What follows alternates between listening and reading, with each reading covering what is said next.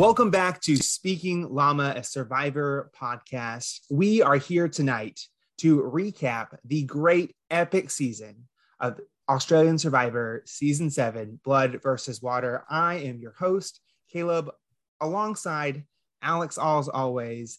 But Alex, we have two very special guests, our friends over at Survivor Now podcast, Randy and Abraham. Guys, how are you doing tonight? Abraham, you can go. Yeah, you can go first. Doing, guys. Hey, thanks for inviting us over. Great looking at this season of Blood versus Water on Australian Survivor. Great iteration of Survivor is actually global now. So just loving it. See, you can tell we didn't rehearse that at all because we were both like, who's gonna go first here? But I'm doing good. That's how we roll over at the Survivor Now podcast. It's just sometimes four guys just get together and it's just a bunch of rambling and stuff. Well, that is, I think the best games of Survivor are those that are fluid, right? You can have a plan, but you just got to go with it, go with the flow.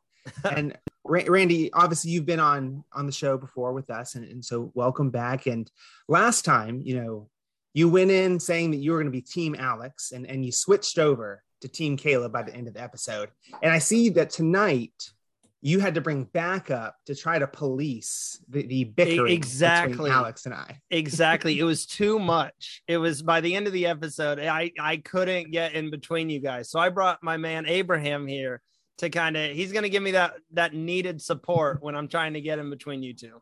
Look, I had to go back to season 41 of Survivor. I'll take it all the way back to Fiji tonight. So I got you, Randy. Don't even worry about it. yeah. See, we got it. It's a I don't know if we have any wrestling fans, but it's a tag team match tonight. So this is going to be fun to debate how the season went down and everything. Yeah, it'll be great. We are excited to chat with you guys, and if you've been following along with us, we've done a recap of every week of Australian Survivor, Blood versus Water. But tonight we are going to do an overall reaction recap to the season and discuss the highlights. If you also go on to I almost said Speaking Llama Instagram. I meant the Survivor Now Instagram. You guys have been doing a lot of just content reviewing the season as well. So go check that out. But to kind of jump into this conversation, right?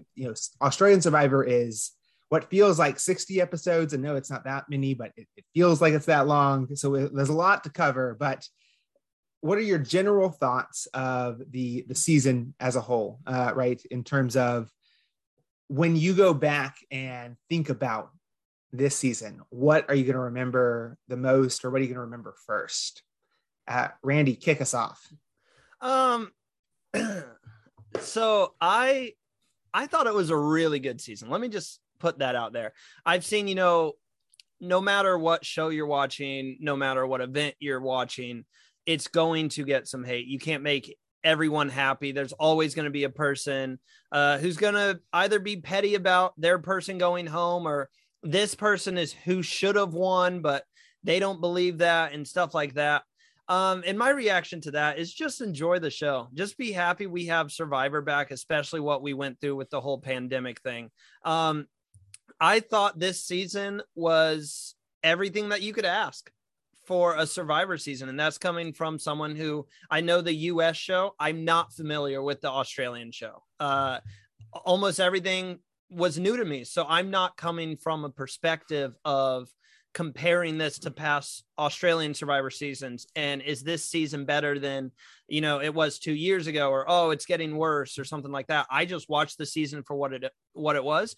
And it was everything that we wanted Survivor to be. There was drama. There was a clear villain. There was kind of a clear hero, if you want to put it that way. There was a ton of surprises. There were advantages, but I don't feel there were too many advantages, and I don't feel there were too many idols, and the challenges were outstanding. Is there stuff to complain about? Yeah, I could nitpick, and I could spend the entire hour here picking stuff out about what I didn't like about the season. But I think everything that was so awesome about this season, right up to the Batman references that we got every single episode, I think those just overshadow the bad. So, for me, it was a top Survivor season with a top Survivor cast. And I'm not just talking Australian Survivor. Maybe it's recency bias, but for me, it was at least one of the best seasons we've had in 5 to 8 years. Okay. Wow. Yeah. I think I have to call Randy. Oh goodness, Randy, I'm gonna hit you with the big loaded guns first. Coming off of them 41 Survivor myself, you know what? I enjoyed Australian Survivor, but I look at it from the perspective because I know what it's there and how they've gone out and they've selected people that they think will make the show what we look forward to. You know, is it going to be exciting? Is it going to be backstabbing? Are we going to have a runaway winner? You know, you get in there and you prepare to go out there, but ultimately what makes the whole Survivor is the people. You can have as many challenges as you want. You can have it in any place that you want. The people select, they're going to make the game. I think this season in Australia, they made an outstanding selection. I think by putting loved ones on there, you know what's going to happen. You know, because come out there, you're like, I'm with my loved one, and we've seen in there where Clark got voted out by his one. I really can't understand that part, but you think your loved one is going to be a vote for getting voted out by your loved one, or your loved one has to make a decision. So to me, that added another layer, another dynamics to the whole Survivor experience. But it's rough out there. I mean, you're not sleeping full meals, and you're going to go out there and compete and play in something that you've been wanting to do years, some of them. And then you got some people, someone was there. So that made it even more special to be able to see how they actually play the game. For them to have a crossover with me on the season, of course, versus Australia. I love that perspective. That's so good to, you know, having been out there to then see the lens of what's happening and who's out there and why they're out there, the motivation. And I completely agree with both of what y'all said. I mean, I think it's a top tier season. I have seen all the Australian seasons, and I think I would put it in my top 3. And so that's pretty big with 7 seasons that I've seen. It was a great cast. And even we talked a little bit in our finale episode of typically in a Blood versus Water season, you have people who really want to be out and their cast, and then you have their loved one that comes with them who maybe doesn't know Survivor or doesn't really care that much to be out there. But even with those players who made it far into the game, they were incredible characters. They played the game well. And so it was fun to see that growth of even the people who weren't, you know, quote unquote cast to be out there. They really loved one of the person being cast. To see them out there playing so well was really fun. And for me, I mean, I think of the Blood versus Water twist, and I was a little nervous coming into it because in US Survivor, we've had 2 seasons. One season, it was really dominated by the singles. So if, you know, your partner's voted out, you know, you become part of the single group, and they really ran the show. The second season was really all about couples, and we had couples dominating the show. And so I didn't know what to expect or how it could be different. But I think this season almost perfected or broke the Blood versus Water theme because of how Sam and Mark played. They were one person playing with 2 lives out there. And that was something different we hadn't seen before in a Blood versus Water season. So I love that perspective. I loved watching them the whole season. And I think it added a new element, one that I did not consider to a Blood versus Water season. I think you can also look at the cast up and down. And you always have people, whether it's people that just aren't memorable, or, you know, you can look at, you know, these are your top dogs. These are your people that, oh, we might forget about them in a few years. I didn't really see that. I mean, I'm looking back at the first person eliminated, Andy. He had a story arc his first episode. I'm looking back, even like someone like Amy. We didn't see a lot of Amy, but she even had some moments that I thought was really riveting to the story. And I think Blood versus Water does help that out. Does having Khan in the game and his reaction to Amy going home help her case of, you know, being a Survivor player and being memorable? Yeah, but that's why the cast was so awesome to me, is I could go down the list of all 24 castaways, and I have one thing at least to say about every single one of them. I mean, even Kate, I think Kate, yeah, Andy's relative. she took Andy's elimination really hard, and she kind of, once that happened, isolated herself. And that's really, I think, what really did her game in. So that's why I think this cast was so awesome. Just 1 through 24, everyone had a story. And I don't think there's too many people on this cast that you can just be like, they didn't do anything. They were just there to be a cast member. Well, one thing I will say is I wish that they would find a way to show more of the behind the scenes. Because during the course of Survivor, they film you 20. So there's always footage that, as a viewer and a fan, you would find pretty interesting. There's some things that we do, or as you go, we had the attack of the killer bird one night. We all ran up out our little shelter. I mean, it's all kind of crazy stuff that goes on that doesn't work for TV, but I think we can have a connection with the characters that, because Sam, to me, the villain of the Australian Survivor, took the idol, and then how they, the strategy that Mark utilized in order to go further in the game, how Juicy Dave came there to play his daughter, but ends up almost going to the end. And Sandra saying, I'm going to get Juicy Dave out, just fumbling around the game. And he ended the last group of, he was top 4, 5. So I think this is a great season. I think they had some great plots. I love when they had Purgatory. That was the greatest move ever. I love the fact where they had a fight at first, I think it was the first tribal. They had the immunity idol on the podium. It should have been a bigger brawl. I think she should have just knocked her down, but Shay was a little smaller. But I would have hit Chris in the kneecap. I'll advocate violence. I got her. But I thought putting it up there and making it a part of the whole actual process made it even more fun, and made you want to look and say, what's going to happen next? That's what I saw in Australian Survivor. I wanted to see what happen next week. Mm-hmm. Yeah, I think, that is what I have appreciated. I've watched 4 seasons. This is my 4th season of Australian Survivor. And what I have appreciated about them, as opposed to maybe some of the more recent U.S. Survivor seasons, where it feels like in U.S. Survivor, we're getting thrown, something new every single week, or multiple new things every single week. And you're trying to wrap your head around that. I can't even imagine what it's like to wrap your head around that while you're actually playing the game, Abraham. Right, as a viewer, I'm like, okay, trying to figure everything out. But for the Australian Survivor, right, they throw new things at you, and they try some weird things that sometimes they work, sometimes they don't work that well. But it's not so overbearing that it really is, right? You're looking forward to that next thing. Now, I think by the end of the season, when we have an hour and a half long episode and there are 6 people, I can only hear that Mark is a soldier and he knows how to read people, and that Jordy is a joker so many times, but so we need to just quicken up the season. But I agree with you guys. I think great points. Overall, a very good season. And I think a very intriguing one with that blood versus water element. And Alex and I have chatted before, right? I know Alex would bring his therapist to his counselor to as his loved one. Quote. That's a true story. Yes, I would. But and I think we asked you this, Randy, last time, but I'm gonna have you answer it again. And Abraham, I'll ask this as well. Who would y'all bring as your loved one, or want to bring as your loved one?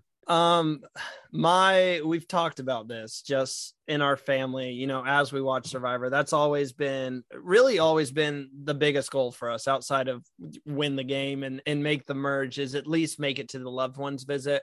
And mine would be my mom. I'll just say I'm a mama's boy. Being a single parent, she's worked her butt off and everything. So we have a special bond.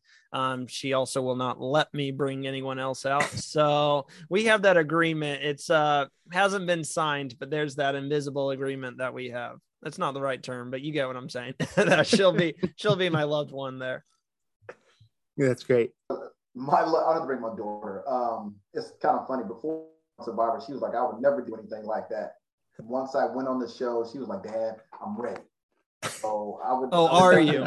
I don't think she's ever stepped outside. But I'm out there for the experience. I think people that have been on Survivor, we got some problems in our lives that come from the show that we carry. And what happened together, it's like bringing the tribe back together. And all you do is talk about, well, why'd you vote this way? So it's almost like transporting us back in time. And I had to, with the other survivors, I was like, what do y'all talk about when y'all see each other again? We talk about the show. I was like, so until you meet and you talk about the same thing. But I think we have a blast. I think we have a good time on it. That's great. That's great. Yeah. You guys would bring each other, right? If Alex didn't bring his therapist, then he'd bring Caleb. If you guys aren't on the same season, but if you are, there's no way you both are making the merge. Absolutely no way. Listen, for people who can't see the video, Caleb and I both just shook our heads violently at the same time. Now, I would bring Caleb's mom if I could. She is amazing. She, Mama Loomis would not set foot on the island. She has been in denial that I've ever even applied to Survivor. If I ever get the chance to go on the show, she will be in denial that I'm going. I may not even tell her until I'm like leaving, out of fear that she would come like stop the plane. No, Alex, if we were ever on the show together, there's one of two things is happening. We're probably both making the merge. I like to think that, and either we're going to be each other's demise at the very early of the merge, or we're both winning it. Like it's one of the two. It's a tie game at the end. Caleb and I play a lot of board games together, strategy games, deception games, stuff like that. Almost always we're opposite of each other, and we know each other better than anyone else does. And so, games where I'm a secret, bad person, and people are trying to deduct that. He knows instantly. The first round, Caleb calls me out, and then I throw it back on him, and it's a toss up of who's going to win there. But there are some times when we actually work together. Oh, sorry, what was that? I'm gonna vote both y'all before the merge. Got that part. Hey, if we work together, dude, it's game over. Caleb and I have secretly worked together sometimes, and it's bad for everyone else. It's gonna be like, wait a minute, these two right here, way too familiar. So these two, I'm going to put you out. Here's the thing about every episode of Survivor, and I used to call it the Survivor Lab. Their personalities, people. That one constant, when challenges, you can stay longer. You don't have to worry about voted out. Yeah, that didn't work. Odds are one of us three are going to make Survivor someday, right? Odds are relative, right? Yeah. If you were to my Survivor that they actually saw to even call me the first time, he put no effort into it, and I did not. I literally make the take, and I really kind of expressed, and I was like, okay. And I got this phone call, like, I think it was like in August of last year. And I was like, who? It was Jesse, the actual casting guy.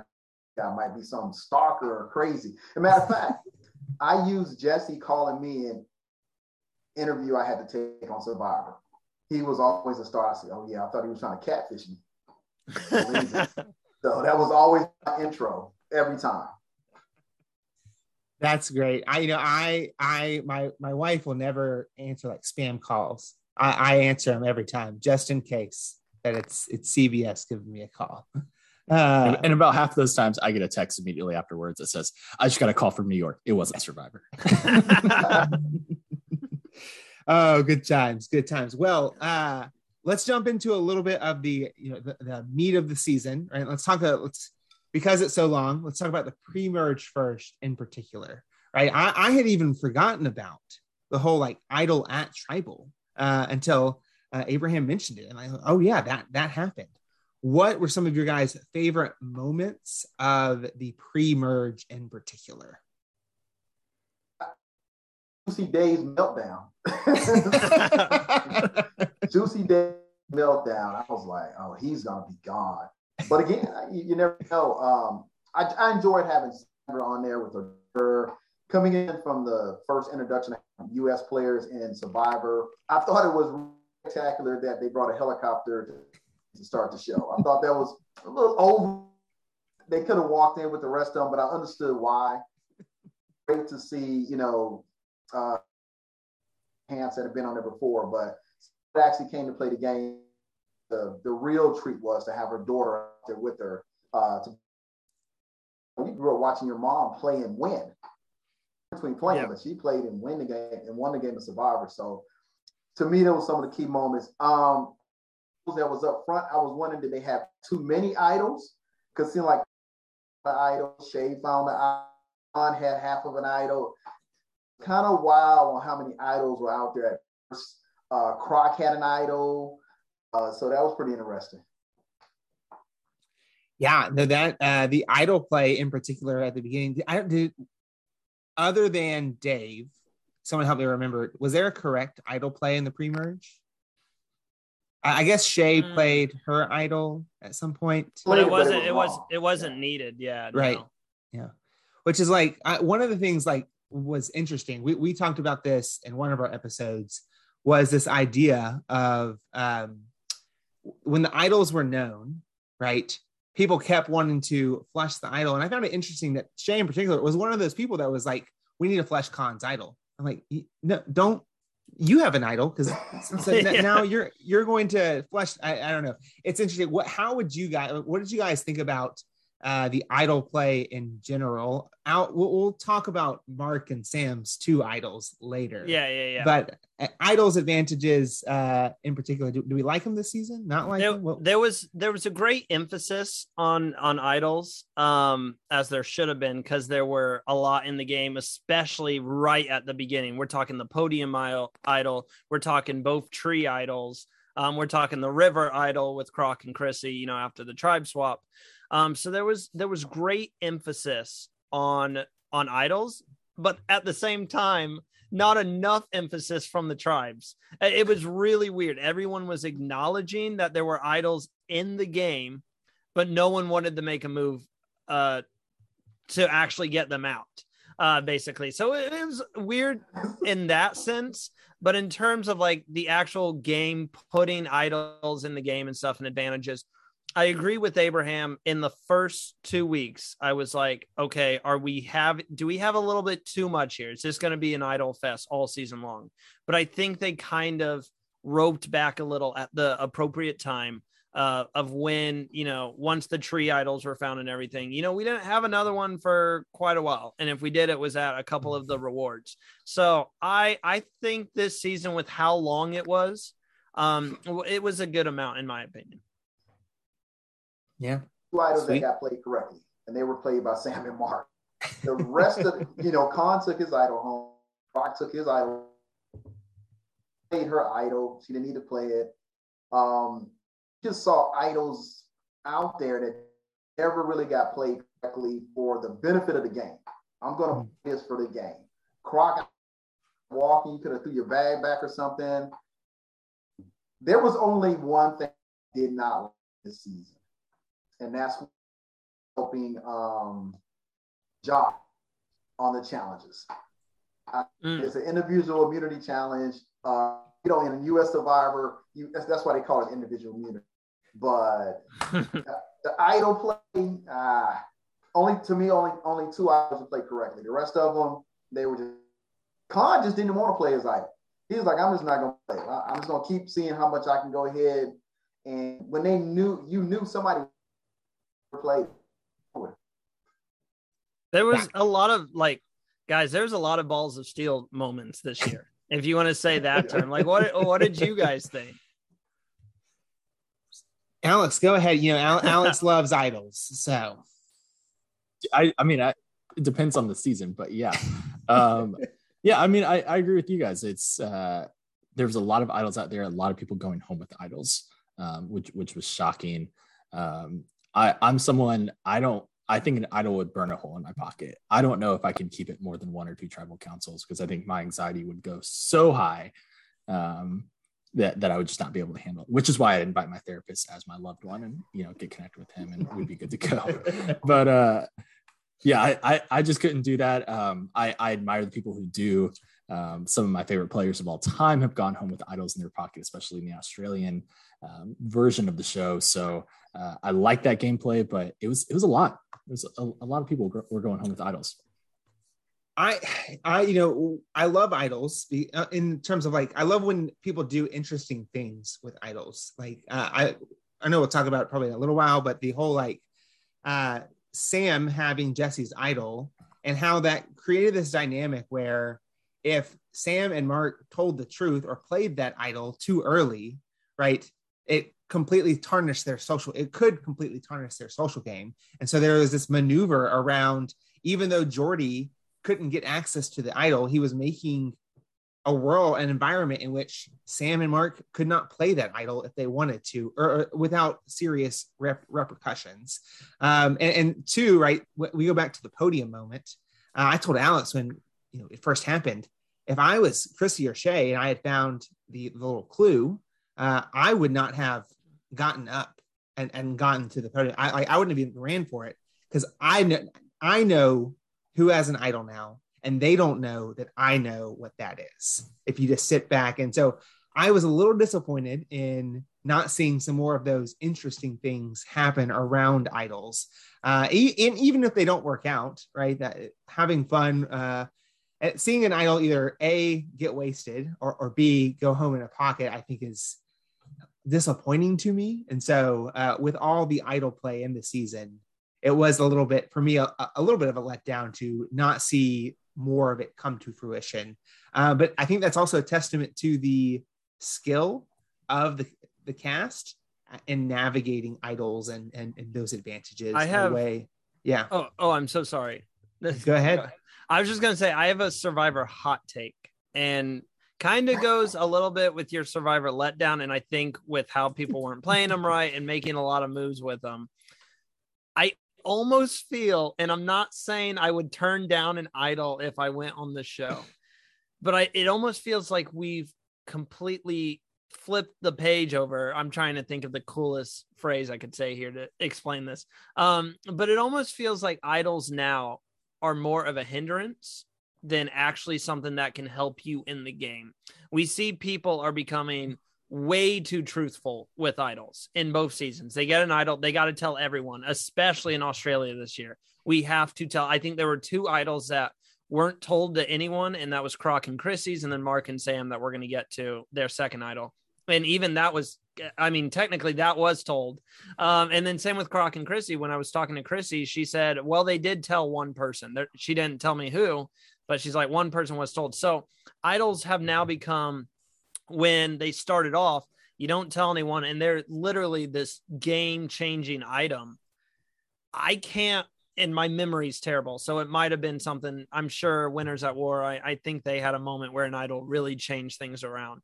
But at least the past couple of seasons, looking at season 41 and then this year, Australia, you don't see too many idols that changed anything. You had Dave's idol, but he had to play it. Dave was literally like, if he didn't play it, that would have been one of the dumbest moves ever. Because like he knew he messed up bad. And then you have Mark and Sam, and they played one idol correctly. Congratulations. So I just don't see idols really helping out anymore as much as they used to. Personally, watching the game and how it's, evolved, I would rather have an advantage than an idol, because it depending on the advantage. I mean, you look at, just compare KJ's advantage that she got to Mark and Sam's 2 idols. And yeah, one of them made it farther, but which one really changed the game more? I'd say the advantage. I would say, first of all, on a 45-minute show, it makes the idol sitting right there and you found it. It's not like that at all. And I can tell you from experience, I was up in the mountains, I was down in the jungle, I was in the oceans, I was fighting webs, I'm still trying to find an idol. I think I don't know where it came from where you have to tell somebody. Because every season of Survivor, I've been looked at telling anybody. And the only reason you would even try, you're close enough to the end where if you play it, it still gets you further in the game. Where it was public knowledge. Xander in my season played his idol, and it was like, well, this is the last time I can play it. And everybody knew he had an idol. I was like, what game are we playing here? Survivor, or are we playing Free? But I'm going to find me an idol, and Nasir went home with his idol from the season as well. But it was a unique situation because he split up the vote, and he thought he was safe. Nasir was just he was a little happy, and they got him. And that's a good survivor. Now, Kong never played it. He was like, I'm just not gonna play it. The most well played, I'm not gonna play was Sam when she didn't play her. She didn't bring it with her, and she made an idol, and she didn't even have one with her, and she still didn't get voted out. So I thought that move ever. But in this day and age, get an idol, stop. Don't tell anybody. Yeah, you're I think you're preaching to the choir, at least for me. That's like my biggest pet peeve is people telling idols way too soon. I do think it's this, right, that people are viewing this as this bartering piece that I have to gain trust with somebody else, when in reality I think the risk outweighs the reward of potential trust you have with somebody because you shared an idol with them. That's my soapbox. Yeah. Shay got an idol. She could have kept up, and look how many people were still in the game. It was not a target. One wasn't a target. Nobody really was a target. Idols. They could have kind of sat back and kind of just relaxed. I want to give a shout out to Ben before he got voted out in that one challenge where he was the one that won the challenge. Then as you get down to numbers, then you're like, okay, I got this idol. Shay could have kept her idol because she was winning challenges and could have played that for the end, became the last. Well, she made it too, but she could have got that without going to purgatory. But just telling everybody idol because you trust them with other people standing behind you. No, bad idol.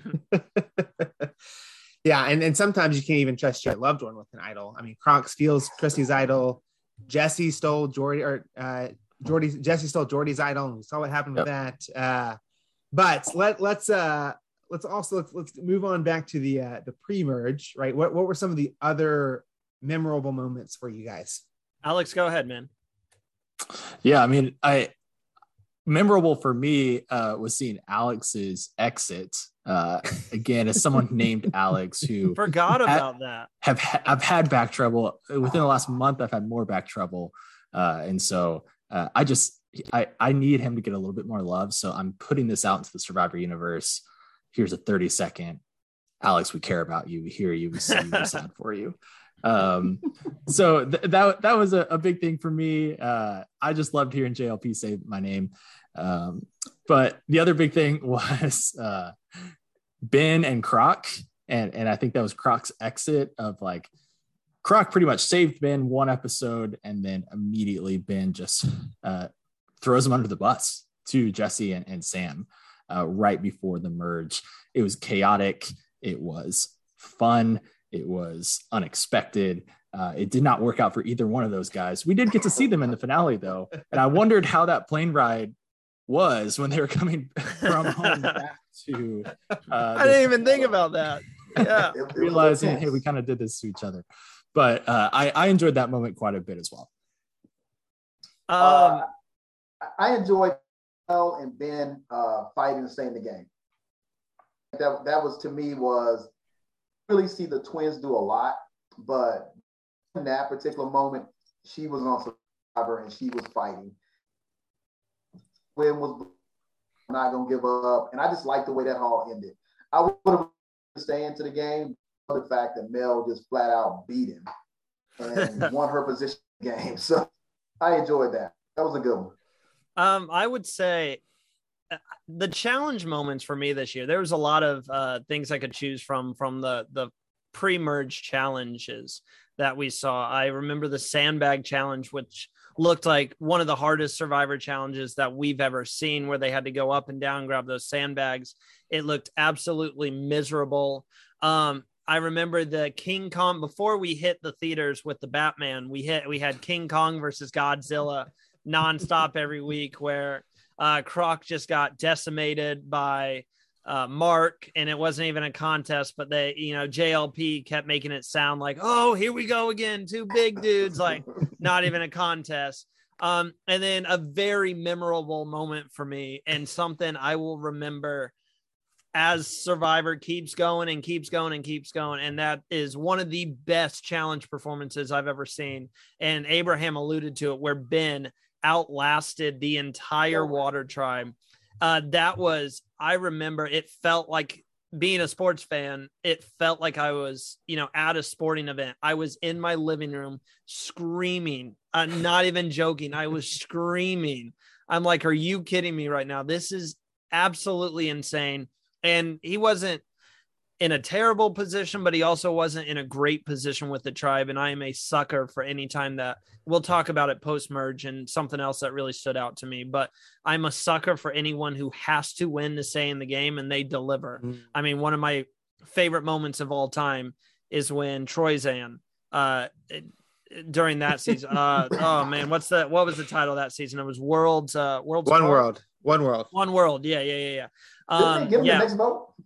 Yeah, they did, but he won. I think, I'm trying not to over exaggerate, he won 4 or 5 challenges in a row when he knew he was the vote, and they did get him as soon as, he stopped winning. But I'm just a sucker for those moments. And I also, before sending it back to you, Caleb, I lagged out for just a minute when we were talking about this first, so I don't know if it was said or not, but Nina's exit was a very tough moment to watch, just because she was playing such a good game from what we saw based off the edit. She was playing a good game, but I don't expect that to be the last time we see her, especially with how JLP was like, I know we'll be seeing you again. I think she'll be on one of the next 2 seasons, but that was really tough to see her go. It's funny, is not funny, but I mean, they were very emotional.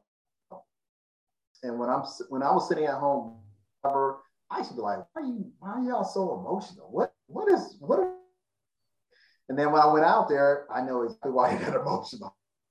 It's almost like you're at a certain point and you're kind of stepping back, and you're like, there's a level of emotion that you're gonna actually change when you're on the game, because they all embraced her nobody wants to go out when they're injured. That's the worst way to lead a game of Survivor, being injured.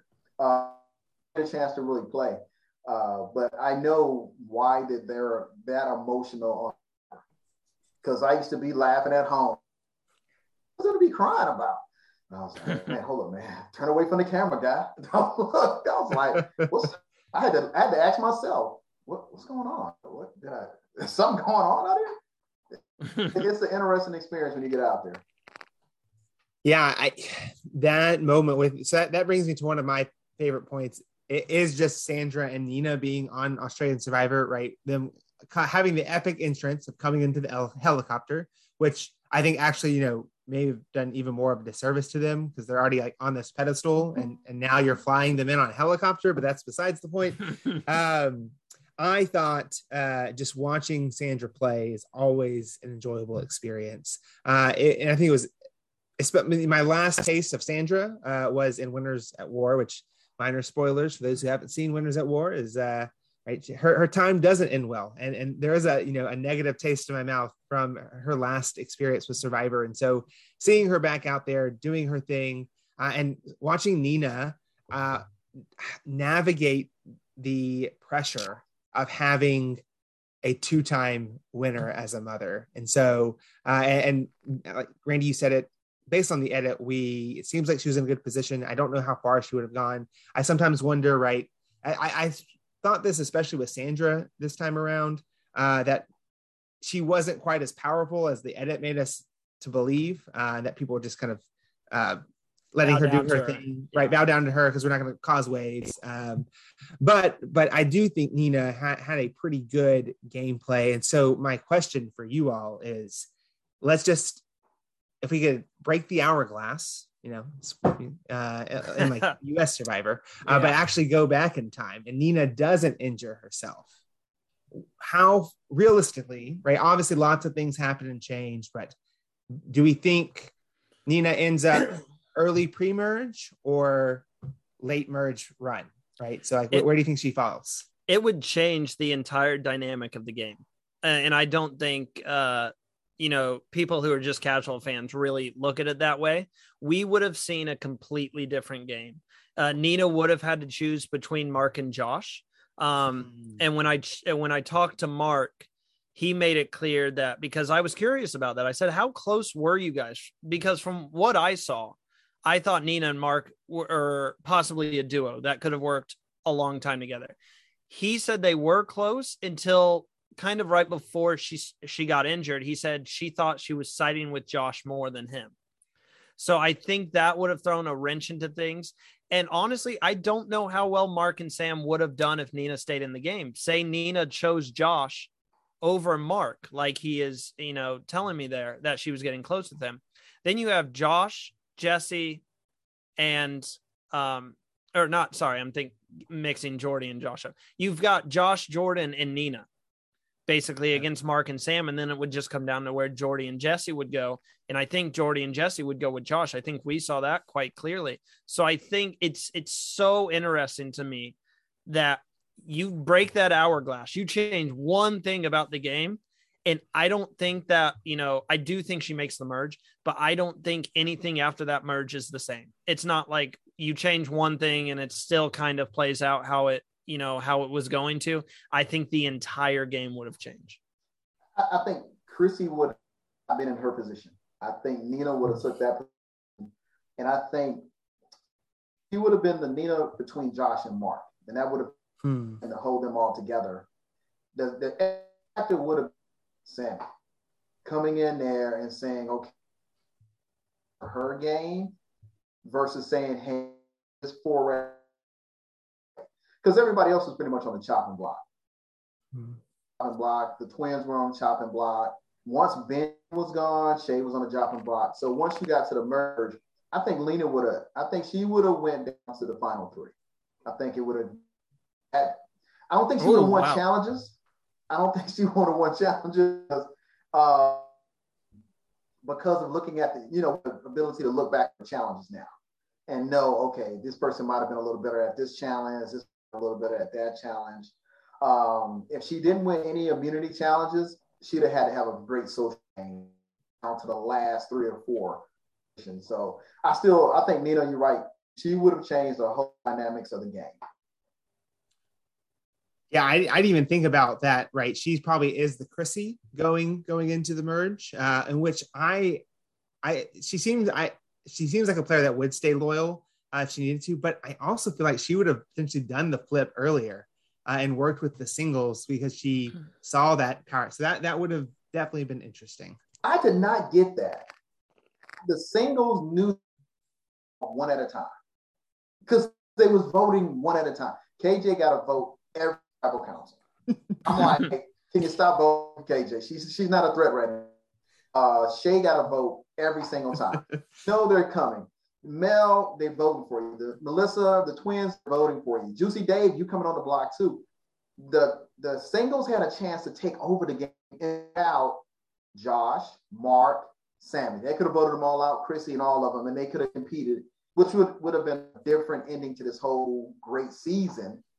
But they allowed themselves to be basically picked off. The only one that protected themselves was Shay, and that's because she won. Yeah, Alex and I also talk all the time. Every poor move or bad move is mirrored by someone's good move, right? I think it's a testament to the gameplay of that main alliance to keep the singles feeling safe, right? And to not, or to feel like there was an opening in the future to not make a move against them now. But yeah, Alex, any last thoughts about the pre-merge? Not about the pre-merge. Two things. One, I thought Nina would probably be the biggest threat to win once we hit maybe 7-6. And so I'd be curious of, could she take that target off of her? And does that make it easier for a Mark or Josh to go further? Or is she just the biggest threat to win? And it's the same thing. So I would love to have seen that happen. I totally agree with you guys. Also, I will say, yeah, I mean, Abraham, what you just said about going like the singles and why didn't they get together? I feel like if you and Caleb were ever out on the island together, you would just be a great duo, because that's exactly what Caleb says every single episode. So I feel like this is an alliance in the making, and I'm here for it. I appreciate that. I hope to see us back together. I'm looking forward to it. I'll look across and be like, I know that guy. And we'll know. We'll know immediately. Well, let's shift into talking about the merge, and there's lots of moments to talk about, but what were some of your favorite moments? And, Alex, you know how much I like to talk, and I'm going to be a good co-host and let you go first, so that you feel like you get to contribute to this episode. Man, what a great day. I have no words. Thank you. There's a few obvious big ones. Sam, taking possession of Jesse's idol, which, if you haven't listened to it, Simon Mee, who was on our podcast a while back about this season, went on the RHAP international wrap up to talk that very next episode when Sam took possession of Jesse's idol. And there's a great conversation on stealing versus possession of, and he kind of gives some insight from a former Australian player about that. So that helped clear it up and really made it interesting for me to think back on that move. So that's definitely a big one for me. The other one is KJ's advantage, which, Randy, I know you alluded to earlier, and how it really did change the entire dynamic of the game. I remember I got a little spoiled, and I knew Jordan had got voted out, and I knew there was there's an advantage about 3 people going back to camp. I didn't know who won that advantage, though. And so even before I started watching the episode, I thought, okay, if anyone in Jordan's alliance won that advantage and they took 3 people from their alliance away, they're all idiots. But if it's Jordy, Shay, or KJ who won that advantage, and they kept those 3 there and sent away 3 people from the majority alliance, they're geniuses. So I was so excited when I saw KJ win that advantage, because it was the best way to play it in my mind. I can't think of a better way to play that advantage. So super fun to see that. Those were the 2 highlights for me. I'm sure we'll get to my favorite player, which I'll save all my thoughts on Josh for that last part of the episode. I'll just say, being a huge fan of the Survivor auction, it felt so good. I know maybe they've been doing it on Survivor Australia, but like I said, I haven't been watching Survivor Australia. I know it's weird to say, because it really doesn't have anything to do with the game, but too many times. And it did get repetitive on US Survivor, but the Survivor auction, it felt so good to see that once again. If you saw the smile on my face, I was like a 4-year-old in a candy shop. I was so happy. And they did such an incredible job hiding the advantage, to where I absolutely loved it, because you can keep the Survivor auction going, and now people are going to bid on food.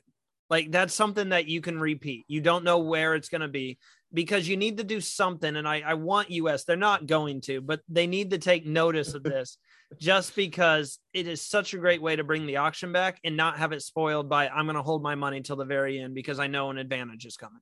Just hide it wherever. You could hide it the first food, the very first item, hide the advantage. And I still think you could have the last item be letters home, and I still think it would be really entertaining. So that's what I had to add on to yours, Alex. And then mine was, like I said, I am a sucker for someone who has to win. And I'm going to get to, like you said, our favorite players a little later on. But Shay, just winning those last 2 immunity necklaces when she was the next to go, and they weren't trying to hide it. She was going to be leaving. I thought that was a great moment. And then just to give one more shout out before I pass it to Abraham here. I think the decisions that had to be made this season were really good as well, really added to the story depth. I'm thinking of, once again, I'm kind of thinking of the decision Shay had to make, especially the spa retreat, the Survivor spa. I think that was really cool to see her break the promise, just to kind of get Jordy and Josh to go with her and stuff like that. So I thought post-merge was just as great. I know sometimes either the pre-merge or the post-merge can be, better or worse. And I thought post-merge, it brought a lot of heat as well with a lot of the moves that went down. It was Survivor in Australia. One, they're the nicest group of people I've ever seen play a game. Generally nice. And I've been to Australia a couple of times, and they're the country, the people, they're nice. So I was kind of waiting for it to get dirty. Who was going to be the first one to do something dirty? And they did not disappoint. I was like, Chrissy voting Croc out, because you want to be like, these are loved ones. I'm going to go. If I go, Chrissy was like, nope, Croc, you got to go. And I was like, oh, okay. That might be some hard Thanksgivings later on this year, but okay. Shay and Ben, I love the relationships. Remember to how you can be regular people doing the game. And that's when Shay gave a per letter so the other tribe members can read the letters. But then you have to also see the emotional side of the people on Survivor. Getting this, those things I think make the game, but all gives you a glimpse inside of the people that are playing the game. Because ultimately, I think everybody's lying.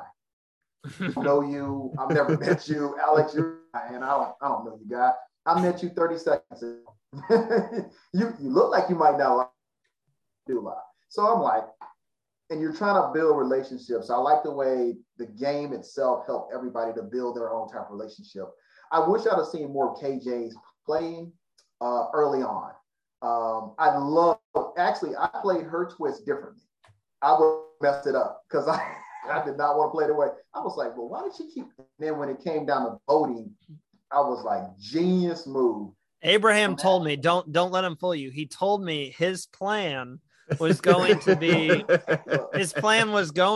why not just send the three of them home? Why not just pick yourself, KJ, Shay, and pardon me, I'm forgetting what it would have been, Jordy, right? Just send you guys back to camp, or Juicy Dave, for it would have been Jordy probably. Which, I mean, I had to back you up there, Abraham. I was thinking the exact same thing. I was like, my butt's going back to camp. You guys can fight it amongst yourself, and we'll see where loyalties lie here tonight, but it will not be us. But I mean, it wouldn't have been as interesting. Juicy Dave would have been the one going home. Said those three went back to camp. They would have just said, okay, Juice, you're gone. And that's the moment oh, go ahead. You got it. That was classic Survivor play right there. And I was like, we could have saw more of that from KJ. It would have been. She had a great moments during the game. That was her best moment during the game, and I would say coming out of Purgatory, being able to fight back in the game. But she needed to be more of that person that played that advantage from the auction, and we definitely deeper in the game. Yeah, KJ was one of my absolute favorites. My biggest lament of the entire season is that we did not get to see a final three that was KJ, Chrissy, and Shay, because they couldn't get on the same page at the end there. Yeah. And I just wanted to see that intriguing matchup, because all three of their games were very different, very intriguing. But yeah, KJ coming out of Purgatory with Jordy and Shay. In fact, I picked Shay as a coming in out of the merge or into the merge. I said, I think Shay's going to go far. And because I was banking on a back end, I was banking on her voting out and coming back in from a challenge, because she was just going to be a challenge beast.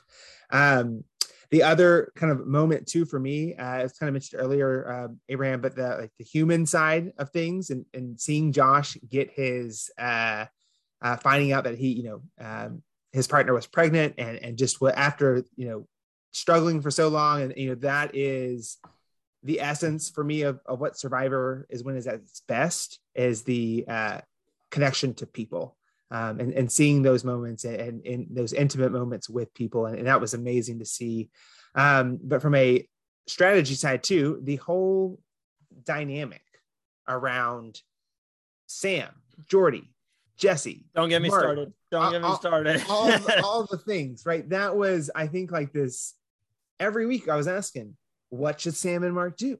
How does Jordy handle this situation? What right? And that, like, I mentioned it earlier, right? Just the whole, like, I also very much related to Jordy, and when he's just like pleading his case to people of like, just believe me, they have this idol, because I've been in that same his same shoes with Alex at times. Just believe me, Alex is bad, time and time again, and not to have anyone believe you, but just like watching Jordy just like scrape and claw and you know, I love a good underdog that does everything he can, which, like, I never thought Jordy was going to get out of his situation completely. But that whole everything with the idols was amazing television. Just to add on to that, it was infuriating for me to watch. I understand at the beginning when Jordy is saying, look, they have a second idol. They have Jesse's idol. I understand in that position not believing him just because Jesse did just get voted off.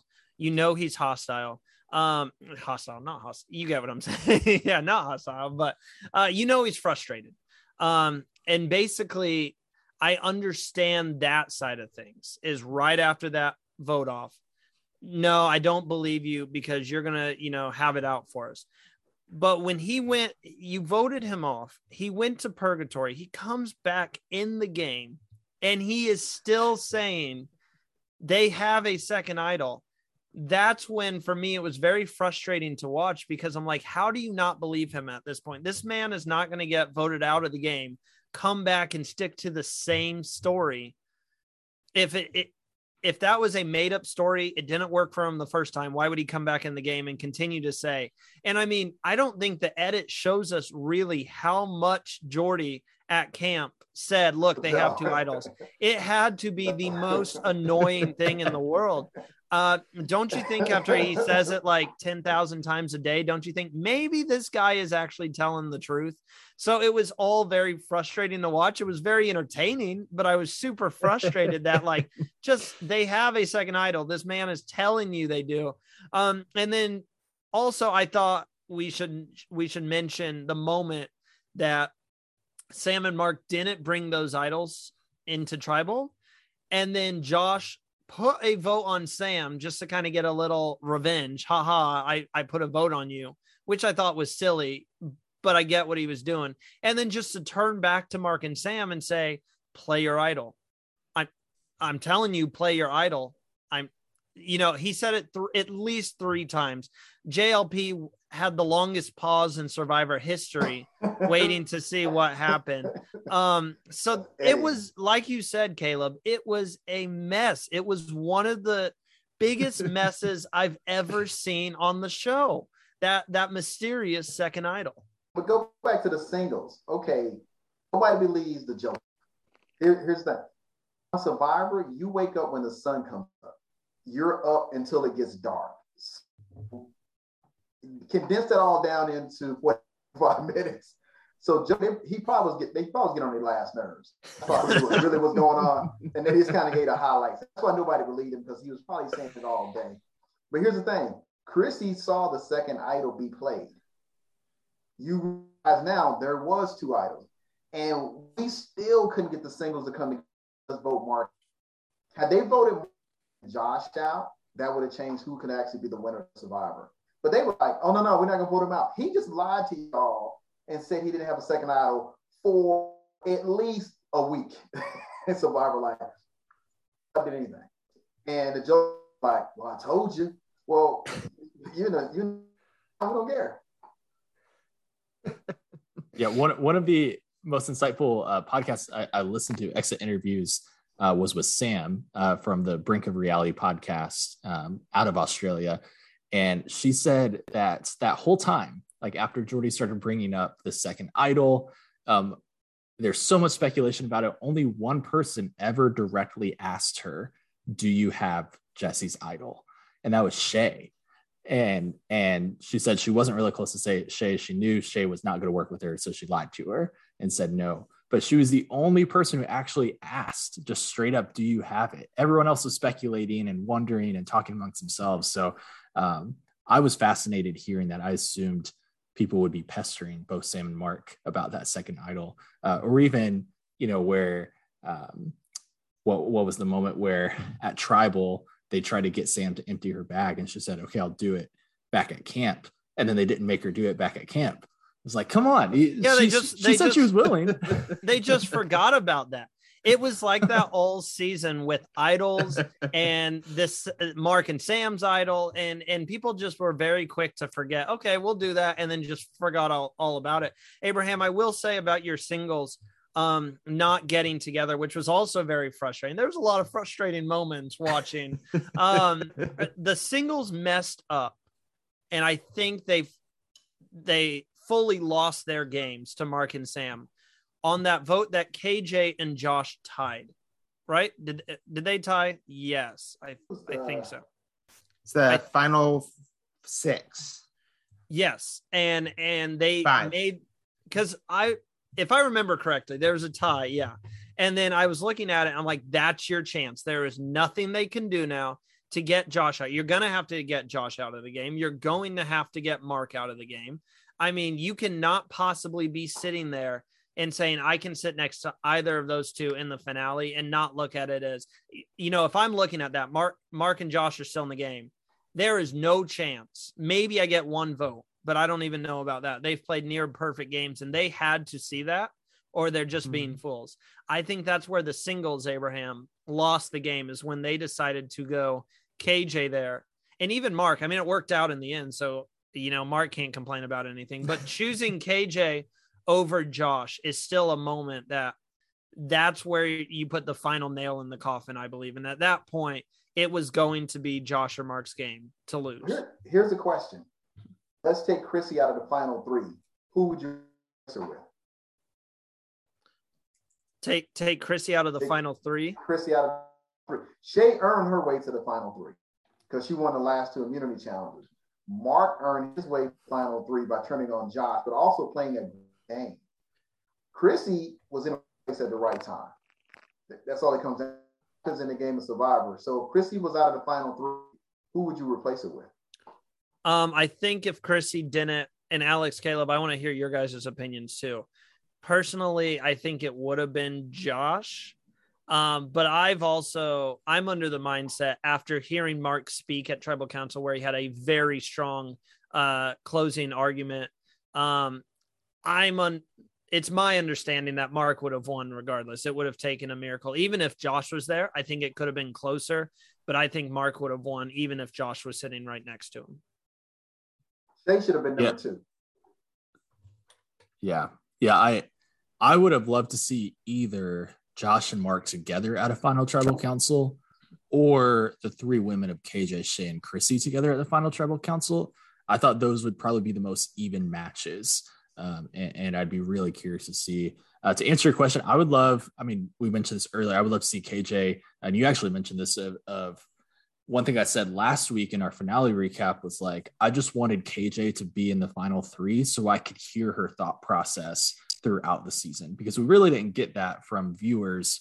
We didn't get to hear her talk about the advantage and what she was thinking. And the aftermath of the advantage, we heard Jordy's perspective of the aftermath of KJ's advantage, but we didn't hear KJ's perspective. So I would have loved to just hear her final Tribal Council speech to get more insight into what she was thinking throughout the game, because I'm really curious and I want to know more about it. I might need to use that move to text her. Oh yeah. It was, I do think that Josh and Mark final 2, final 3, whatever it was, would have been interesting, because I do think Mark had a really good closing argument, but what he can't argue at that point is, I intentionally let Josh lead so that he'd always be my shield, right? Josh's response is, yeah, great. And I took leadership so I could get myself here. And so I dictated everything that we did. So you think it would have been close? I think it would have been very close, just in terms of Josh's relationships throughout the jury. And I would have been interested to see, right, how Jordy and Jesse view Mark with Josh also there. And so, I definitely think that would be interesting. And like Alex said, would love to see who would have won between the 3 ladies. In terms of the final 5, I think it was right. It's either Mark or Josh. And then if it's not those 2, seeing all those 2. Who do you guys think would have won? If it was, let's say, theoretically speaking, it was the final 3 ladies. here's the thing. Survivor is all pettiness. Petty Survivor is going to be like this. Shay deserves to win because she's proven that she can Survivor. Outplay, out. Now, here's the thing. KJ did make one good move. Two good. I'm gonna give her two. I just don't remember the second one is at the moment. Had that one good move. I was in the right place. And you can always have that one person that's in the right place, and she was just in the right place. Said Shay hands down. But the petty jury, they would have probably voted either Chrissy or that's how it is. Yeah, I think we had a decent conversation about this on our last episode. I think knowing what I know about the 3 games, which is limited, I would probably vote for KJ at this point due to the strategy. I think Chrissy would win because both KJ and Shay did not have those personal relationships with most of the jury, while Chrissy did. Chrissy was in alliance with Josh, Jordan, Jordy, Jesse, Mark, Sam, Khan, the entire season, where Shay and KJ were not. And I think it would come down to just friends and social relationships at that point. I was gonna say that is I don't think Shay, and we're still gonna get to our favorite players and stuff, and I have a lot to say about Shay, spoiler alert. But I don't think Shay, and I was shocked to see this at the final tribal when she was sitting there. It didn't look like anyone wanted anything to say about Shay. It almost looked like, and I'm sad to say I haven't watched all of the Jury Villa videos to see if they've said anything about it. But yeah, it just looked like, and I could notice it. The very first question they asked her, and the only question that we really saw is, okay, this jury is not feeling Shay. They don't even see Shay here. They don't. She's not even in this final 3, which I was very sad about. But I don't think after seeing that there was any path for Shay to win. And that 0.5 was just the icing on top of the cake of, all right, we have no more questions for you. It was really tough to watch their faces when she gave her, honest answer. And then she just goes further and says, no, you know what? I'll add a 0.5 to it. And I'm like, ooh, I would give this. I'm going to give myself a 6. I'm feeling like a 6 today. I would maybe 5.5. I will say that. What was she supposed to say? She can't say like, I'd give myself a 3, but I'm still here. She played herself out, and she said, "Hey, look, I gotta win." But Shay won challenges before that. She played. She worked with somebody to get to where she's at to make it to the final 3. I just don't think that Survivor can get petty. Act season 41. Very, very true. Randy, that segues us right into our last conversation point, right? In terms of favorite players of the season. And I'm going to let, you've been alluding to it. You've been hinting at it. I'm going to guess Shay is your favorite player. And so why don't you go ahead and talk to us about why Shay is your favorite player? Real quick, just because I want to make sure we don't miss it here as we kind of wrap things up and finish our topics here. I do want to say Mark is a deserving winner. He played one of the best seasons of Survivor that I've ever seen. It was really, I know there's more qualifications of what a perfect game is. That's not receiving any votes and making it to the end and then sweeping. No, if you sweep the jury, to me, you played a perfect game, because that is super hard to do when you have all these personalities. So for him to sweep the jury, I don't care whether you're sitting next to 2 goats. Like Abraham says, people can be petty. It is very hard to get every single person, especially in Australia, when there's so many people on the jury, on the exact same page. Mark played an outstanding season. So now that I've got that out of the way, my vote would have been up in the air between Shay and Mark. Quick shout out as well. I know we were only supposed to pick one person that we really liked. Juicy Dave. I loved watching Juicy Dave. I don't think he gets enough credit for being someone who ruined his game week 1 and then had whatever the word I'm looking for again, not thinking of any words tonight, the wherewithal to know that I messed up bad. I need to take a step back and do absolutely nothing. I said week 1, there is no way this guy survives week 2, and he shut me up and he made it to the final 7. So I was very impressed with Juicy Dave's game and how he was able to fix that. So now I'll make it quick because I've just been talking about her the entire episode. I did love Shay. Shay played my favorite type of game, and that is someone who actually had to fight. They didn't have an alliance to carry them. Not saying Mark was carried, but he had support all season long. He was always in an alliance. He had people to back him up. He had people to save him if he needed saving. Like I said, Josh telling him, play your idol, man. You had people there backing you up. Shay did not have anyone from the very first episode that we saw where she kind of aligned with Brianna and everyone else was like, we don't want Brianna in the game. And she had to quickly, okay, I got to go against you. And she still never got in an alliance. I asked Shay, who were you close to anyone? Was there anything you could do? And she mentioned Sandra, maybe if she, went with Sandra a little bit more, but there was really no one from what we saw and no one from what Shay said that had her back. She was not in an alliance all season. And I know some people look at it as if you get voted out of the game and you come back in the game, then you don't belong in the game. You know that some people really don't like that. And I just say that's malarkey or whatever term you want to use. If you're still in the game of Survivor, I don't care if you've been voted out 2, 3, 4, 5 times. If you're in the game, you're in the game. And I think you deserve to be there. And Shay won the most individual immunity challenges. If you count that one right before the merge, she won 4 individual immunity challenges. She found a clue on day 1 to an idol. And yeah, it was funny she didn't get it, but she still found a clue. And then she went on to find a tree idol. So technically she found 2 idols in the game. She worked her way from the bottom throughout the entire game. And then when they finally said, they were saying all merge, we need to get out Shay. She's a challenge beast. We need to get out Shay. Her name was mentioned probably once every episode as being a threat. And she just scooted on by. And then when time came where they were like, we are finally going to get Shay out, she said, and she won the final 2 immunity challenges to win her way into the final 3. I do think it's a little disappointing. I would even say a little disrespectful not to give more Shay love in that final tribal council, especially when it looked like everyone on the jury, based off their facial expressions, almost thought she had no game, no social game whatsoever. But you were saying the entire game she was a threat. So I don't see how you go from being a threat in the game to there's no chance we're voting for you tonight. I think she should have got more loved. I would absolutely love to see her play again.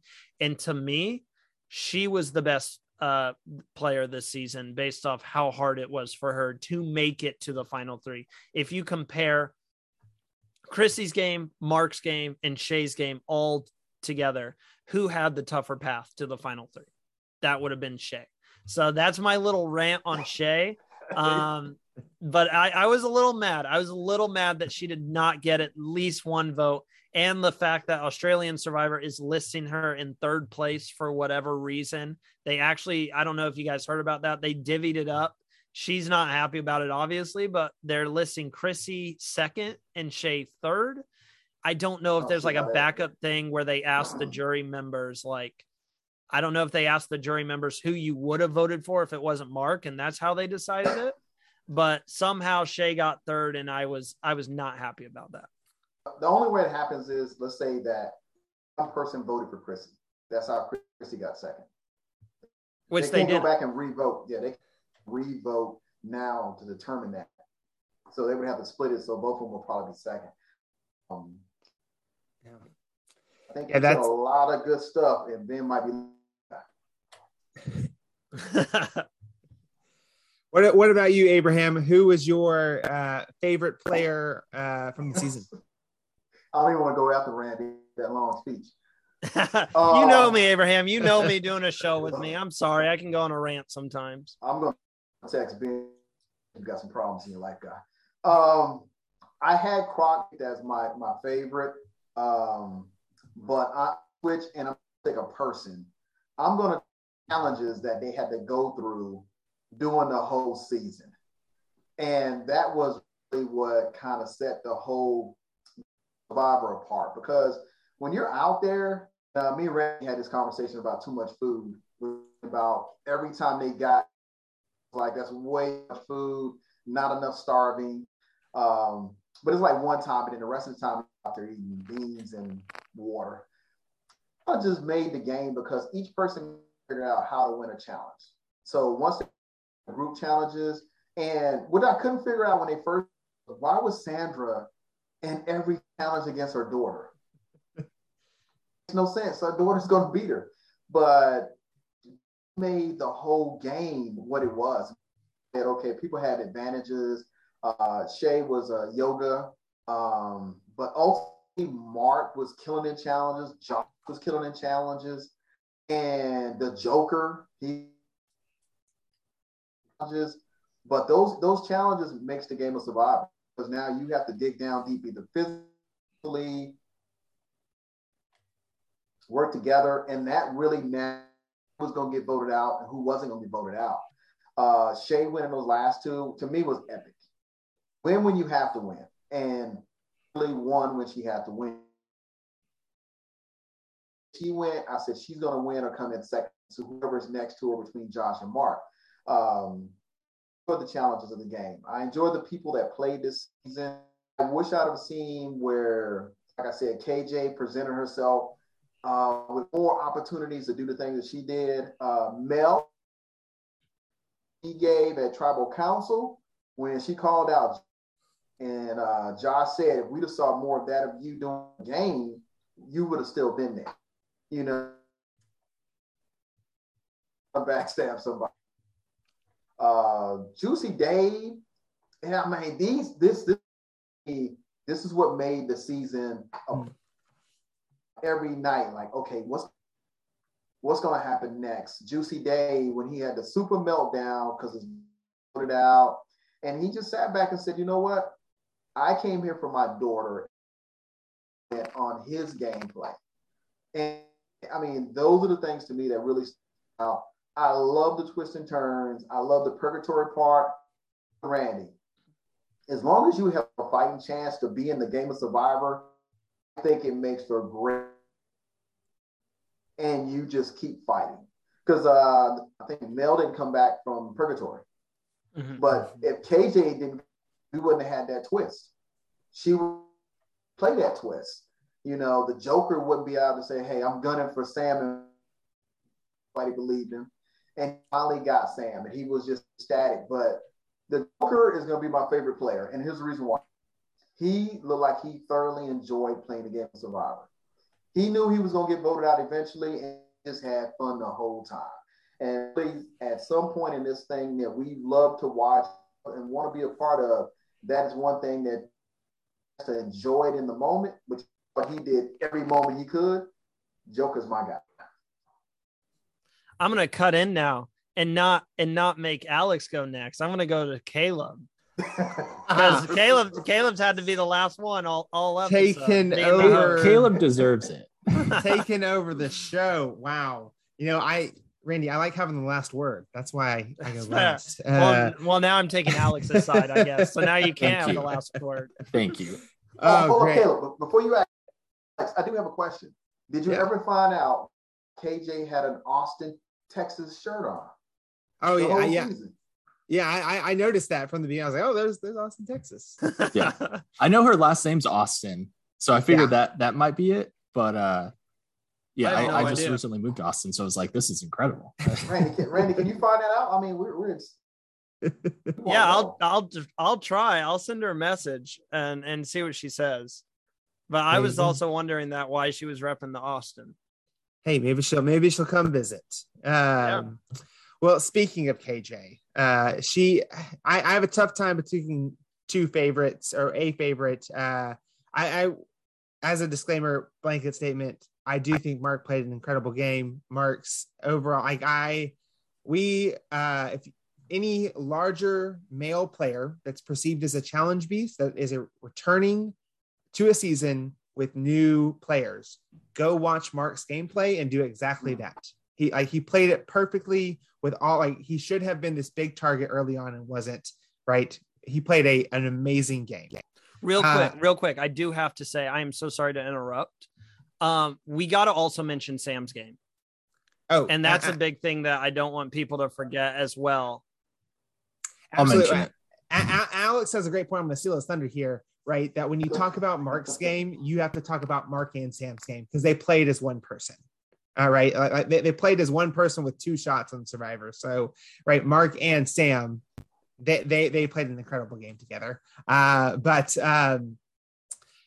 my favorite player to watch throughout the entirety of the season, we just didn't see enough of KJ that she can't land in this category for me. I do love KJ, loved her play, wanted to see more. I could read between the lines. But the person I loved watching time and time again, because she really just grew on me, was Chrissy throughout the season, right? This just like this, the faces that she would make to the camera. Like Alex knows that I have fallen in love with a particular archetype, and that is the sassy older lady. And so like Chrissy I was rooting for her the entire time. When we got towards the end and it didn't look like she was ever going to make a move against Josh, I was getting increasingly frustrated against her, about her, but she did make a move against Josh. I think she made a rash decision on that revote that one time. And if not in the moment, could have made a different decision, which is why she did what she did is completely understandable.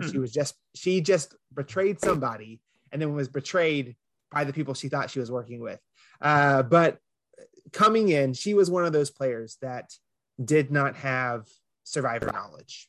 And she did what she needed to do to get herself in a position to get farther in the game and to learn from the players that were more experienced from her. And I think, right, if KJ and Shay don't try to be cute at that final 5 vote and vote out and try to not work with Chrissy, I think we're talking about Chrissy as a potential winner of the season. That's a big one. Yeah, I mean, just like, because if those 3 get together and they go to the final 3, I think Chrissy has a chance to win. And I don't know that we got to see it, or she may have articulated this in the final tribal, and we just didn't see it. But her story of, I didn't know what I was doing, but here's how I set myself up and learned along the way. With that moment in the speech where she says, like, here's what I learned from each of you, I thought that was beautiful jury management. And so I just loved watching her grow throughout the season, and her archetype is near and dear to my heart. I will add this right here. Sam from, what did they call it? We call ours Ponderosa. What did they call theirs? Jury Villa. The Jury Villa. Hey, when you have somebody on the other side work, that also works in your favor, because all they talk to the next person that's voted out. And that's what really helps to make that actual sole survivor or get more votes. And I think Sam, getting them on the jury, Sam on the jury, Mark on the jury. I think Sam wouldn't have played the same game as Mark played, and I put her out. But I think Mark and her being in the jury was great. The money goes to the same family, makes no difference. Chrissy would have had to make some more moves for me. I social part of it, but she really had to, and she waited towards the end. And she never wanted to believe that Mark had 2 idols. So for that, I can't do it. Well, I will say my big have you seen season 1 of Australian Survivor? I don't remember what season I got hooked on looking at, because at that time I was looking at US and looking at Australia. Okay. Well, my point is the winner of that season makes, I think, the argument that anyone should make if they're ever seen as, quote, the GOAT, right? They talk about not making a move is a move, right? Choosing not to do something and go a certain way is a move to make. It might not be a big flashy move to make, but everything that you do in Survivor, right, has a consequence. And so that's why, when I see Chrissy, right, I acknowledge she didn't make a lot of moves, and there's a lot of juries where she wouldn't win on. But right, I love what I love about her most is right her story of right being this mom that didn't really know what was going on, and us getting to walk along with her. Out. I'm sorry, Al. Even though you voted her mom out, it just needed to be more. Because when it really comes down to it, unfortunately, people can be petty. We're dealing with people. Yes, we're playing a game of Survivor, but I only say for the folks that was on my seat, get to know each other until after the show. Some of us didn't even meet until after we had a chance to have a conversation. It's 8. It was 7 people I had never spoken. Now I realize we were together, and I never spoke to him one time until after the show. I didn't speak to Nasir back to the States. Wow. And he called me one day. So FaceTime. So it's and those are the nuances of some you never I don't know how it starts off, but the US Survivor starts off where you don't get a chance to talk to the other players. So we actually all arrived in a pandemic going on. We all checked into the hotel. Seen 2 or 3 of the players before, and then I saw all 17 of us at the airport, but we didn't speak to each other for another. I sat next to him. We ate dinner together, lunch together. We read books. We sat out there under the sun of Fiji, but we just couldn't talk. For sure. Yeah, that's a great point. Alex, last. Yes. Well, I mean, we could just go ahead and move on with the show, but I might as well let you. I already know who you're going to say. I don't know if Randy or Abraham do, but go ahead. Can I take a guess? Sure. Yeah. Hit me. Well, Alex's favorite player this season was Josh. Yes. Correct. So I will give an honorable mention to Sam. I loved watching Sam's game. I thought it was fun. I love a good villain. And again, I think Caleb stole my thunder, but it's her and Mark won together. Sam deserves the title of Soul Survivor just as much as Mark does in my mind. And especially the fact that she was willing to sacrifice her own game to go to Jury Villa to help make sense of Mark's game to the jurors and to repair any relationships like Jesse and Jordy that the couple of Sam and Mark may have ruined with that possession of Idol. But yeah, it's Josh for me. I'm trying to think here. So I think it was week 4. I picked him out as like, hey, I think this guy's going to go far. I really like this guy. And what was cool was, I mean, Caleb and I have been podcasting for a year and a half now. I've been a fan of Survivor since season 1. I watch it all the time. I'm someone who I love to be inspired by people. I look up to a lot of people. I have a lot of role models. And Survivor players are some of those people for me. My favorite players, I named my dog after my favorite player from US Survivor. So, but after watching 40, what's your dog name? I know this. Oh yeah. So my dog's name is Malcolm. He's at my feet right now. So Malcolm from Survivor. I have not heard one chew toy. Malcolm has been the best boy tonight. He's been asleep. I was at work today. So, and I have about a 45-minute commute. So he's asleep at my feet right now. He had to sleep all day. But anyway, so, watching 41 seasons, watching 7 seasons of Australian Survivor, I'm a huge fan, but I've never seen anyone that I actually feel like I would actually play like this person. I can pick and choose a few different players. I think Fishback from US Survivor is probably the closest one that I've seen, and Caleb would probably attest to that as well. But seeing Josh, and it first started off of him being a big threat, but no one acknowledging it. I like one person saying it. And that's how I play board games. So someone like Caleb will call me out as a big threat. No one listens, and I win every time. So that's how it started. But seeing the way he thought, the way he both interacted with people socially and thought very logically and analytically, that's my whole thing. And so it was really inspiring for me to just now at the end of the season to look back and say, like, I have a player that I feel really connected with, of someone I think I would play very similar to, whether I'd make the same moves or not, but I think the thought process is there. So Randy, I know you talked to the Final Four, and I woke up in the middle of the night and saw your posts of you talking to Josh on Instagram. And I took a screenshot and sent it to Caleb like middle of the night. And I was like, what? and my first thought was like, I'm 1 degree separated from Josh. Like I've talked to Randy. Randy's talked to Josh. This is the craziest things that's ever happened to me. So Randy, if you have the hookup, let me know because really cool guy. Josh, I am almost certain we can get Josh on the show. He was one of the people talking to that he had so much fun with the interview. And just, I've messaged him a lot and he's like, would love to come on the show and talk even more Survivor. So cool. Well, if he's we'll looking message after this. Yeah, if he's looking for 29-year-old who feels inspired by it, yeah, I'll definitely know where to point him to. Randy is Chris 8. Randy is that guy, man. Randy. Oh, I met Randy this year, and I got to applaud for everything he's done and just being a part of this community of Survivor. Because you know what? It's one thing to play the game of Survivor. It's another thing to be a community of Survivor, and just to meet people. Just to be able to talk about Survivor. Randy put it all together, and I enjoyed the time we've had in going to Australia Survivor, US Survivor now.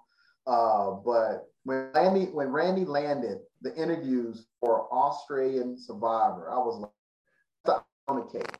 I was a cake. But to land interviews and stuff, Randy, man, that was outstanding. That's a great way to wrap up Australia for you from the podcast.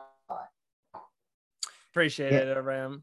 Well, the one thing that I will take away from this night is that Randy, you're just awesome. That's what I'm taking away. I wouldn't say that. There's a lot of flaws. There's much like the game of Survivor. There's a lot in the edit that you see, and there's a lot outside the edit. There's a lot of flaws. Well, with that, Randy, I'm going to wrap us up. My thank you both for being on. Want to remind our listeners, where can they find y'all's content over at Survivor Now? So you can find all of our personal Instagrams in our Instagram bio if you want to follow us individually. And then the best place to reach us is Instagram at Survivor Now Podcast. We also have a Twitter at Survivor Now Pod. And just started a YouTube channel. Head on over there, subscribe to the channel. I eventually will hopefully get to the point where I can edit the videos and all of the reactions and breakdowns go over there. They just take forever to upload. So most of the time it's just the interviews that are like 15-20 minutes that will be on YouTube in video form if you guys prefer that than listening. But those are the best places to reach us. You can also send us an email, survivornowpodcast@gmail.com. Very nice. And Abraham, anything else you want to share with our listeners or promote? Hey, I look forward. Never say never. Go out there, put your application in, do your actual tape. Just enjoy doing the tape. Don't do it. Do a tape, show your personality. Recently applied for Survivor. I was actually in Okinawa, Japan, and I was like, hey, I love this thing called Survivor. I'm gonna apply for it. And 20 years later, I'm sitting at home. Had a blast, and now to the community and see and hear and talk to. I'm a fan still to go out and meet my favorite Survivor players. The cool thing is I'm a Survivor on the show as well, so I get to go and hang out and see and meet them, and they're real people. I know Jeremy Collins. I was coming off Survivor, and and he popped up, I think on Facebook or something. And I said, well, you know what? I'm gonna send him. I said, hey, I know why you hate coconuts. I know why. Instantaneously, he emailed me, yeah, man, I remember the coconuts. So great to be able to. I was like, I'm a fan to be able to talk to this guy. He won Survivor, and I won. I've been on Survivor, and I've talked to him and plenty of the rest of you on the show. They're the nicest people ever. Everybody that's been a part of Survivor, even you guys, Alex, Caleb, interviews, this is great. This is a great opportunity. We also get to do charity events. We're going to for Parts of Reality. I'll be down there in Florida this year. for kids, and that's a great platform. The other reality stars, but also, so I've enjoyed it, man. This time, and I've been on a lot of rides. So I just want to thank you guys, Alex, Caleb. Like, I genuinely love your guys' show. And I'll just put it out there. Sorry to like all the other podcasts as well. You guys are literally at the top of the podcast that I love listening to every week. I think it's just kind of the way it's a laid back show. You guys going back and forth. It's what I love about the community. Fans just discussing the show. It doesn't feel like it's professional, but you get what I'm saying. It's not too structured to the point where it's like point. I love how you guys just flow seamlessly through the show, even if you guys are throwing stuff at each other while you do it. So I just got to tell everyone out there, I absolutely love the show you guys put on at Speaking Llama. And I can't thank you enough for bringing us back on to chat. I know last week when we were talking about this, I've been excited all week to get back on with you guys and talk to you, since we haven't talked since week 4 of Australian Survivor. It's always a pleasure to be on the show with you guys. You guys are really fun to talk to. Wow. Appreciate both of that. Appreciate those words. And I was going to make a dig at Alex, but I'm feeling kind. I'm feeling nice now. Yeah. You guys did good today. This was a first. There was you were nice to Alex today. I didn't hear anything Never out of happened. that. Usually Caleb starts it, but I didn't hear anything at all. So I did almost say, I'll say it now, when we were talking about the advantage of, taking 3 people away. What I would do is, if I was in that alliance of 3 with Caleb, me, Caleb, and Jordy or something like that, I would take me, Jordy, and one other random person and leave Caleb out for the Wolves. Even if you're in an alliance, just say good luck. Absolutely. Yeah. Give him a good boot. Take your chance. Oh gosh, the best of people here. Have y'all applied for Survivor? Yes, I have. Alex has too. We've both been to some casting calls down in Temple, Texas, actually. I have sent in video for the past 4 years, haven't gotten a call back. But I understand I'm, a middle-aged male that's a super fan of the show, and I'm sure there's plenty of people like me applying for the show that fit that bill. But I'm going to keep doing it every year. Yep, I think same. I might be a little. I'm not. I am middle. I'm someone grow a beard into after the show. So, I know we're trying to wrap up here, but can I just say, I know you guys can't see us and everything, but all of us have our beard game going strong, except for me. I am the worst beard here, and that is tough because it was just funny because I was looking in the mirror today. I'm like, okay, it's coming in. Let me trim this up a little bit. And then I just get on with these 3 gentlemen right here. And it just reminds myself that I can't grow a beard. Here's the funny part. In 30 years, I never grew a beard. I've always been clean shaven. You didn't have one on when you played the game. You didn't have a beard. The whole in the military for 22 years, and I've always shaved, and I was like, I can't. And I just said, you know what? I'm going to try it out. And that's how I ended up with a beard. So it's an interesting process. The first few weeks I was driving me crazy, but hey, welcome to the beard game. Hey, y'all, here's the interesting thing. Survivor. You're the reason why we out there and we get to do Survivor, because people here that look at the show and really do out there, we go out there and we're living a dream. I said, one of the best moments I shared with my tribe, we went out and saw the Milky Way galaxy on the we walked out to the beach and we looked up, and it's crystal clear in Fiji, no light pollution. And you sharing those moments with Tiffany, Vogue, Xander, Liana, those are the binding moments. When it's all said and done, it's still a game. But then to come back here and talk about it, you never let Survivor go. It's once you're a part of it, you're always going to be a part. And I encourage anybody, because I get this question all the time. What can I do, on my videos and stuff? And I'm like, okay, here's just an easy example. You and I don't really know who choose my cast. And I'm like, Brad, I can know. Okay, Brad, 6 foot from Wyoming. And me and Brad are the best of friends. I'll call Brad, and he's on the ranch, and he's doing cattle stuff in Wyoming in June, hanging out at the ranch.